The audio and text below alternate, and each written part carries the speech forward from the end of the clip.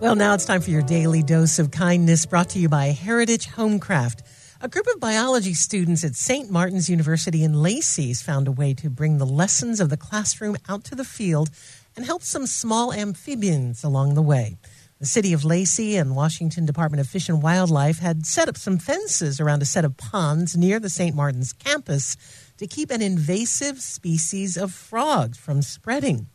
But Megan Friesen, an assistant professor of biology at St. Martin's, says the fences had an unintended consequence for a native species of newts. The newts go into freshwater. They migrate there annually to reproduce. And those fences were causing a barrier that was preventing them from getting into the ponds to reproduce. Now, Friesen says this is exactly the kind of question her students study in her conservation biology class. This seemed kind of just like a really interesting conservation conundrum where we are trying to prevent the invasion of a potentially harmful predator, but in doing so, causing harm to a native amphibian. So she asked the students to help. They love the idea, and they have been acting as a kind of a taxi cab for the newts. They have been going out almost every day of the week and walking the perimeter of those fences, collecting newts that are trying to get into the ponds to breed and carrying them over. And the students are going out in their free time, picking up the newts by hand, carrying them over the fence in buckets.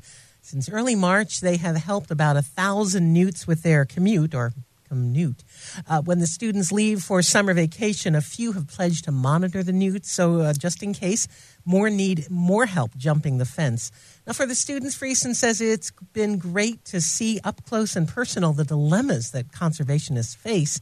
And for about 1,000 newts, it has meant the chance to start a family. This was a really cool way for our students to be able to see firsthand some of the things we've been learning about in class and to also make an actual difference. And now you know a little more about newts than maybe what you've learned in Shakespeare. Absolutely. Eye of Newt, what was it? Yeah. Bubble, toil, trouble. Yeah. I don't know about the new commute, but what's our commute looking like?